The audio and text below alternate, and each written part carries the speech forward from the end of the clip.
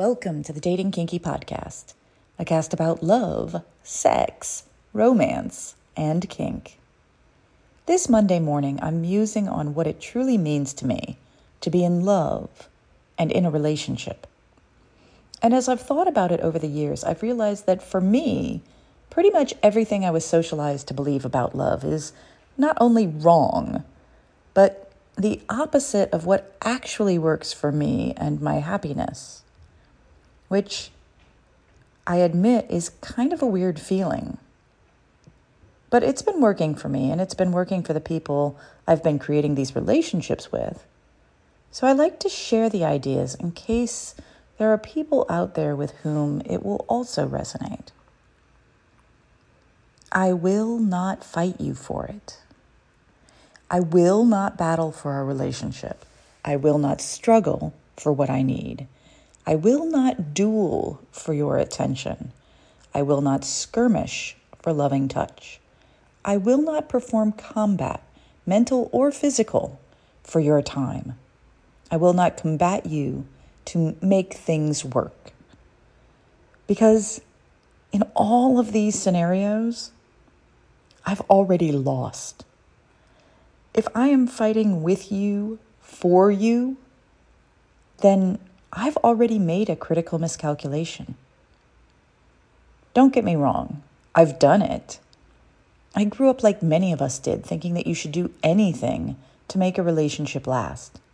Give everything, change. And I found that all that does is change me and turn me into someone that I really don't like knowing or being. A lot of socialization in the past has been centered around people fighting to make their relationship work. So much that it seems anti-romantic to not fight. In fact, it seems like we are charged with proving our love by being willing to fight for it. That may work for you. If so, good on ya. It does not work for me. I will not fight like that. Not ever again. Instead, I'm willing to let go for it, to let and encourage my love to do what feels good and right to them, and to find out where we naturally fit together, which is a sort of radical consent-based life, which sounds utterly dorky, but it's as good a word as any. And since I made that decision, my life has been far better. My love has been deeper. My relationships have been more loving, more creative, and more fulfilling. Because 99.9999999% of the time, I default to, let's collaborate to both get what we want and need, instead of fighting about, well, anything. In moving towards this relationship philosophy, I've also learned that there were a lot of things I thought I wanted, even thought I needed, that I don't. I realize that when I get what I actually need at the foundation level of my core, I don't want or need as much window dressing or the types of small things I see people fighting about over and over in their lives. I don't want a relationship that relies on fighting to get needs met, or compromise to make it possible, or emotional manipulation to feel secure. So I won't fight for it. And if that means I lose it, I'm okay with that. I'm not saying I won't be a blubbering mass of sorrow and self-pity for a week or so. Then again, I'm not saying I will. Because if I have to fight you for you, you're not mine. I get a lot of pushback for how I view relationships, and honestly, I expect the same on this. I'm okay with that.